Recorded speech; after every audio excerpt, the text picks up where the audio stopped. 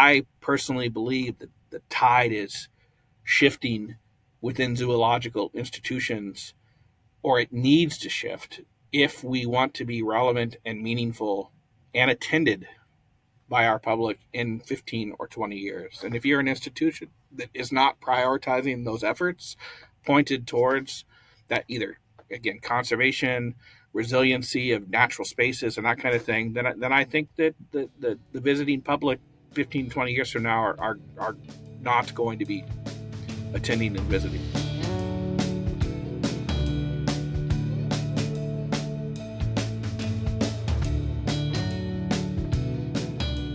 This episode is brought to you in part by our sponsor, Tidal Influence, a Californian ecological consulting firm who proudly supports environmental education and all of the diverse conservation efforts that Pelecanus works to highlight. Visit their website at TidalInfluence.com to learn more about what they do to conserve our coastal resources and how you can get involved. On this episode of Conservation Conversations, we talk to Brett Long of the Aquarium of the Pacific in Long Beach, California. This episode is the kickoff of a short series we will be doing over the coming months to highlight the Aquarium of the Pacific conservation initiatives in Southern California. From otters to frogs, Aquarium of the Pacific is undertaking some amazing projects to help create coastal ecological resiliency. Enjoy our conversation with Brett and look out for the episodes on their work coming soon.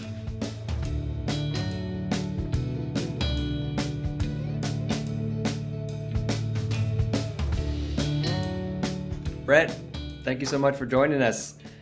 If you don't mind, can you just talk a little bit about who you are and what you do for the aquarium?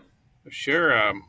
Thanks for having me. My name is Brett Long. I'm the Senior Director of Birds and Mammals here at the Aquarium of the Pacific.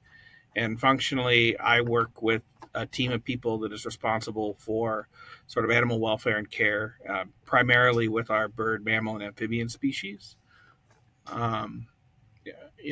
A lot of that time is really just spent working with that team to ensure that we're doing everything right by the animals that are in our care. As part of that, I get to, or certainly get a lot of support to sort of pursue some of our local conservation initiatives and hope to sort of increase the value of zoos and aquariums in that conservation space. Yeah, and that's really what we want to talk about, because we love that you guys have the animals there and you can go look at them. But if you want to hear more about that side of things, you can listen to Aquarium of the Pacific, your guys' podcast about it. Goes way more into that side of things. But we want to talk about your guys' conservation initiatives. So can you kind of just give us a quick overview about what AOP, what you guys do for conservation in the region, whether that's the LA area or Southern California or wherever you guys work? Historically, our conservation efforts have been sort of organically fostered by or grown by individual staff members here at the aquarium. And so it's often that a staff person has a particular passion or learns about a particular project and then sort of brings it back to the aquarium as a, hey, can we be a part of this? Or this would be a great initiative to be a part of. I think that we probably had several of our programs that sort of had some broad reach or geographically broad reach, given something associated with the Pacific Ocean, but often it was at some distance. In the last several years, I think we've been trying to really prioritize more regional specific projects that are, whether that region be the California coastline or more specifically the Southern California area. And again, the projects that we're currently involved in, some of them, the abalone or the white abalone project, we've actually been involved with in well over a decade. Some of our newer ones, whether it be the mountain yellow-legged frog or some speculative work with snowy plovers in this area, have been a lot newer and have just been sort of developed over the last couple of years. And then one of the things that has been fortunate is that we noticed that although it was not purposeful at the time, that several of these projects really started to tie back to sort of the conservation of the sort of kelp forest or kelp forest and eelgrass sort of ecosystem. And so, our initiatives that we're spending the most time investing in, again, whether that's sort of boots on the ground, staff working on it, or actual monetary investments, are surrounding white abalone, southern sea otters, mountain yellow-legged frogs, and then also kelp gametophyte project that we're sort of like a genetic repository for, in particular, bull kelp off our coastline because it's seen such a decline. But they all just tie together in that sort of near coastal kelp forest sort of ecosystem type things. I think that's what I found so interesting about talking to everybody, you guys' staff, was the connection between the programs, but what I found interesting was the connection between the species. So a lot of these species, aside from the mountain yellow-legged frog, uh, it's a little bit of an outlier, a personal passion, but an outlier, yes. A little bit. But what I liked is is the programs all tie into each other because the species interact with each other. And I think that was what was so cool about it is if you look at the ecology of coastal California, all of these species kind of live in the same area, or if not the very near area. So all together, these 4 projects all work towards coastal resiliency. Mm-hmm. And I love that. I love that you guys are doing that. Was there a thought behind that? Was there a master plan, or was it kind of just like? I wish I could tell you that was the case, right? That we sat down several years ago and said, "Hey, we're going to start at the sort of overarching, and then find these projects or these species that fit into that." And it is that's not how it developed here. I think that certainly we are fortunate, and that these projects are extremely interconnected. So it becomes the story that we can tell part of the story to me is that it just sort of happened. And I actually think that can be a little compelling, like, hey, some very passionate people that came into this from different angles, and look how we've now managed to sort of weave this together. And that's helping us sort of guide our forward momentum. Like, okay, now we've realized that we've got 3 or 4 projects that certainly relate to each other. And then therefore, as we invest our limited calories, because there's a limit no matter how you look at it, let's ensure that we add them to, or sort of point them towards, those interconnected projects. And so I'm certainly love that that's what's happened, and I think that it's going to help us guide in our sort of decision making and where we invest going forward. But it was not purposeful at its inception.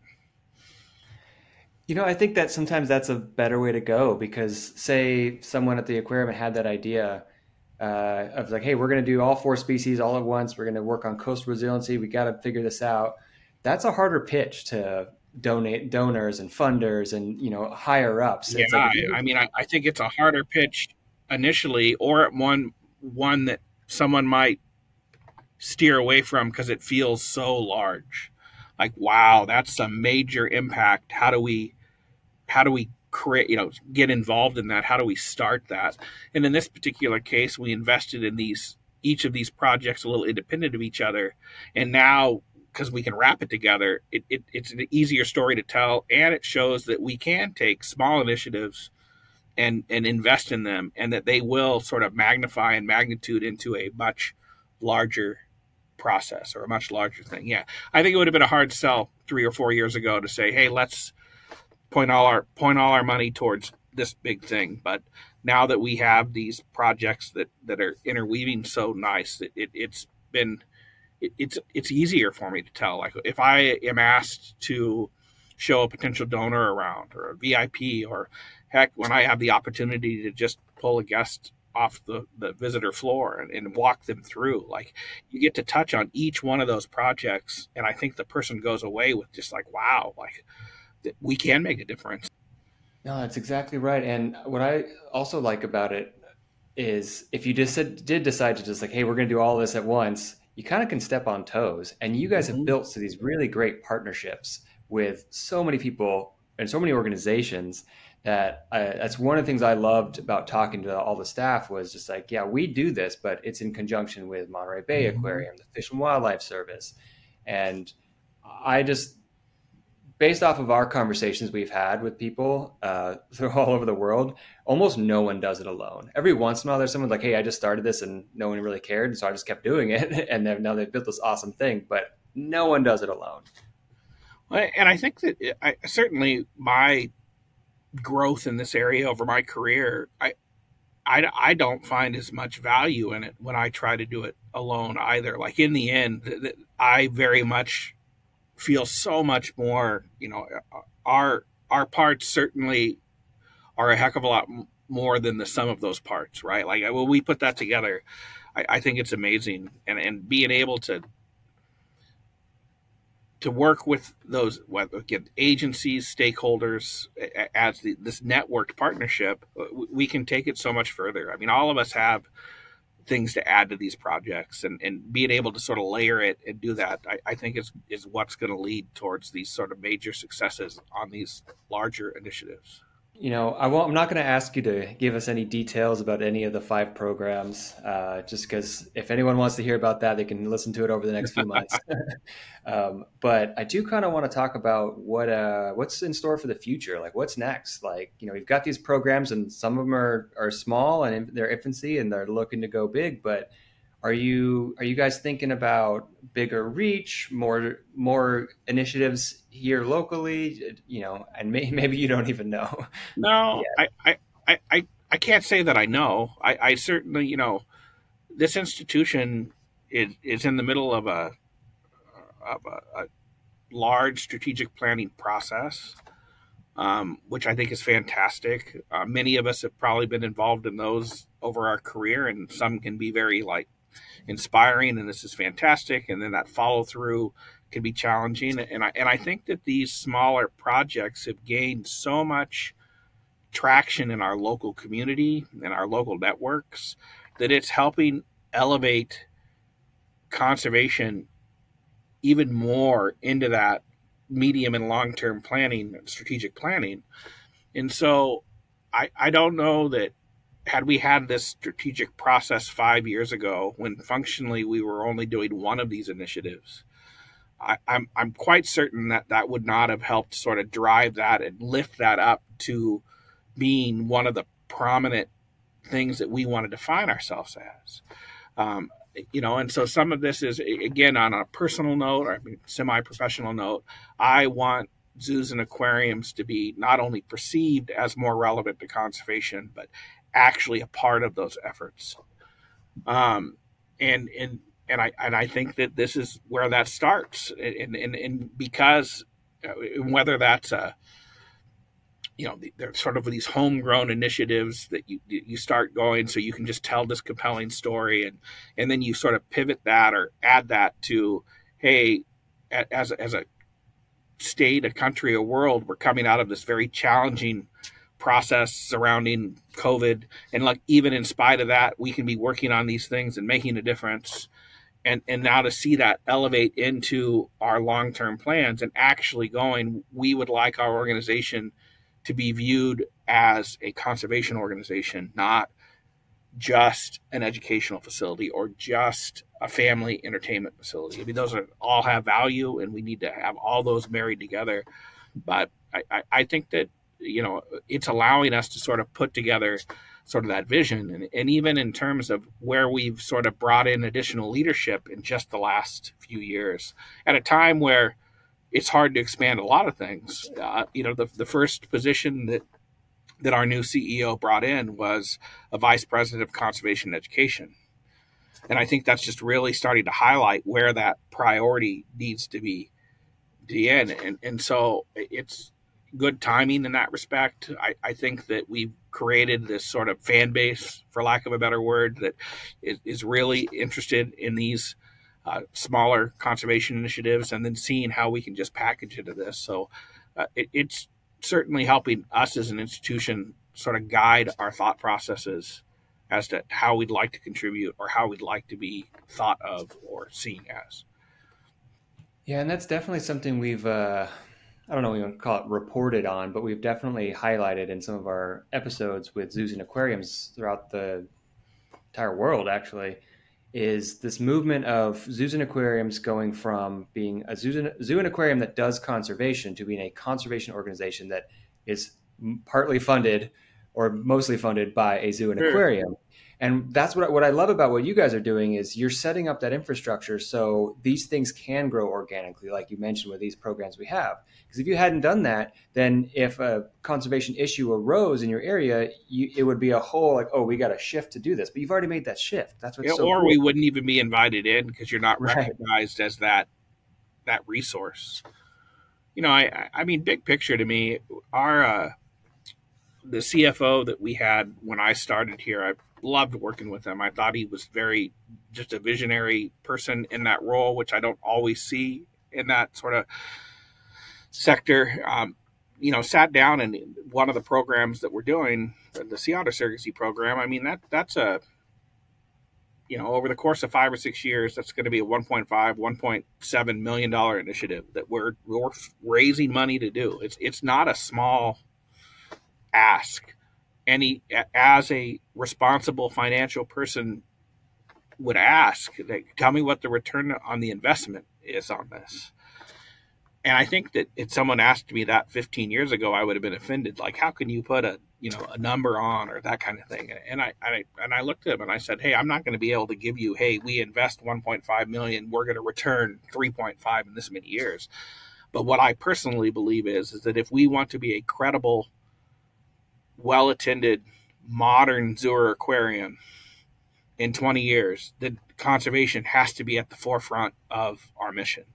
And so do we want to be here in 20 years or not? That, to me, is the return on the investment of these initiatives right now. And I mean, we have a few years to see whether or not that is true in terms of, to your point, I personally believe that the tide is shifting within zoological institutions, or it needs to shift if we want to be relevant and meaningful and attended by our public in 15 or 20 years. And if you're an institution that is not prioritizing those efforts pointed towards that, either, again, conservation, resiliency of natural spaces and that kind of thing, then I think that the visiting public 15, 20 years from now are not going to be attending and visiting. So, I mean, you're just preaching the word, man. It almost like it took me a second. I was just kind of sitting back going, oh, yeah, yes, yes. I wanted to almost like put my hands up and hallelujah here because it's just really fantastic, the perspective that you have. And it's just really great to see, the home aquarium doing this kind of work and being really a leader in this. So I really appreciate it. And one thing you kind of talked about is you mentioned talking to the CEO about how the AOP is going to look in 15, 20, 25 years. And we have these conversations a lot, obviously. And the quote I always think about is I think it's, if I say it right, it's society grows when people plant trees that they will not enjoy the shade of. And so it's the kind of the same idea of what you guys are doing and building these things. So like in 25, 50 years, I hope you're retired. I hope you're enjoying yourself. But you don't do that without some sort of hope that, I've also heard another quote that like planting a garden is like the most optimistic thing you can do. Cause you're like, well, I'm going to be here tomorrow. I'm going to be here in 2 months when I can actually, reap the benefits. And so it's the same thing with what you guys are doing. So where does that optimism and that hope come from for you to where you say, hey, yes, these are conservation problems, but here's what we're going to do about it. And in 25 years, we're going to have a program that is going to essentially potentially solve this problem. Well, I really liked what you just said about, like, again, for me, I want to be a part of something that certainly I'm not going to be around when that optimal impact manifests itself. It's that far away. On a personal level, and it was absolutely related to one of the projects that we're currently investing in, which is this Sea Otter Surrogacy program. In the mid 90s, I was working at a marine lab up in the Central Coastline with a professor that was studying harbor seal populations in that area.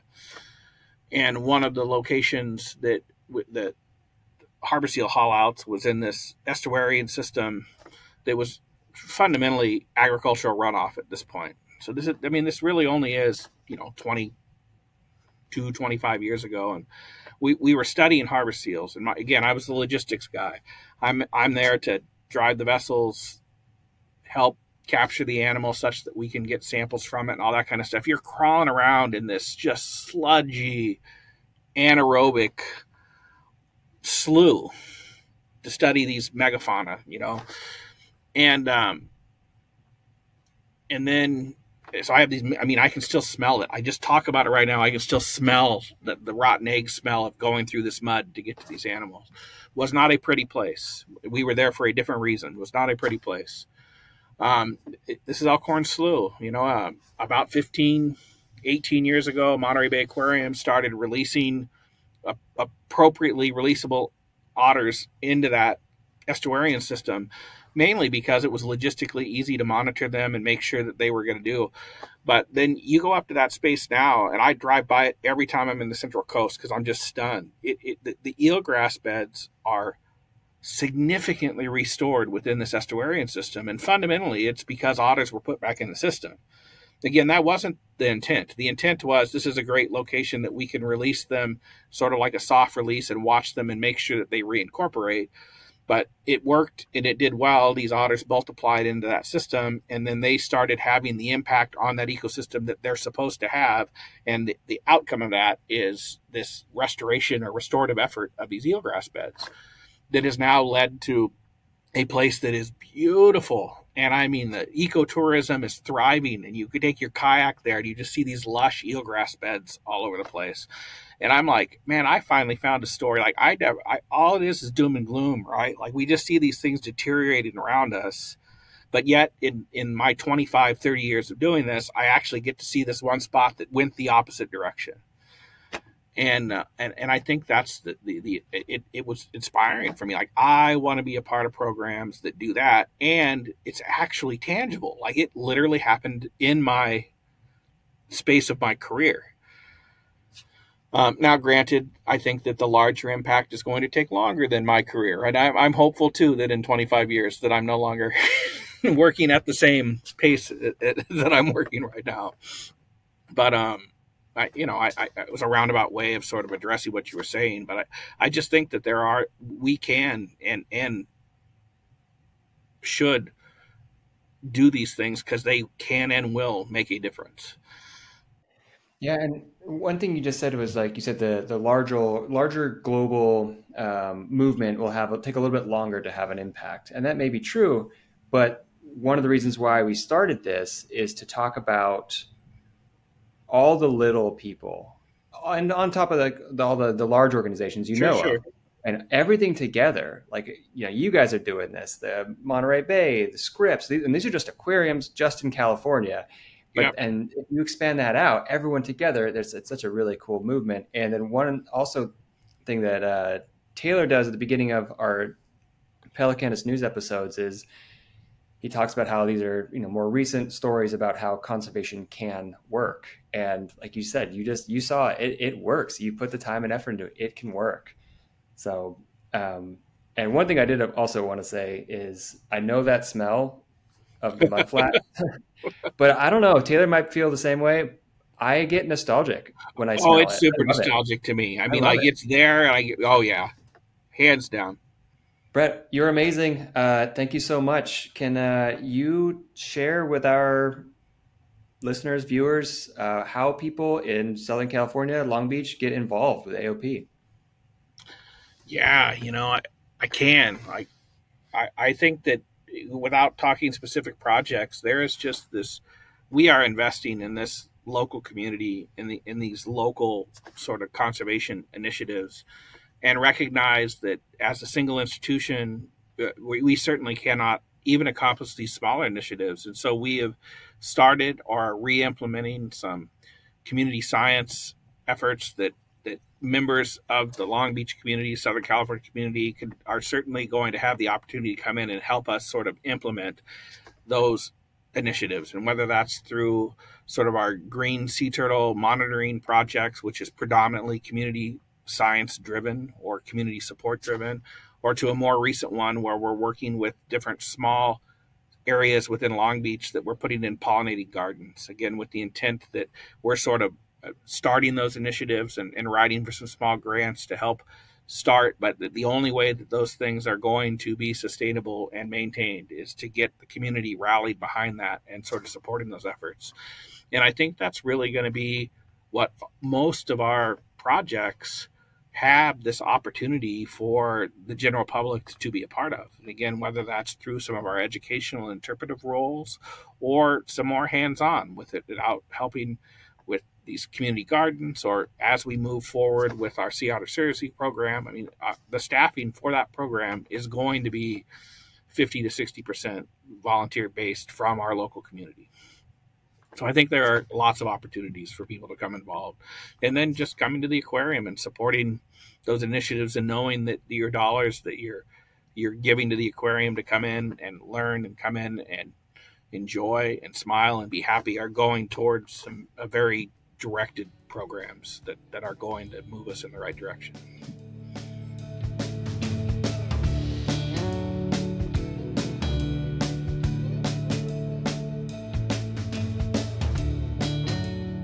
Thank you to Brett for taking the time to talk with us about Aquarium of the Pacific's conservation projects. Please either visit Aquarium of the Pacific when you're in town or consider donating to help them recover local wildlife and habitats. Visit them at aquariumofpacific.org to see how you can help. Hosts and producers are Austin and Taylor Parker. Producer is Madeline Walden. Music was provided by a Picture Book Studio. Don't forget to like, comment, and subscribe if you want to help. Thanks again. We'll talk to you next time.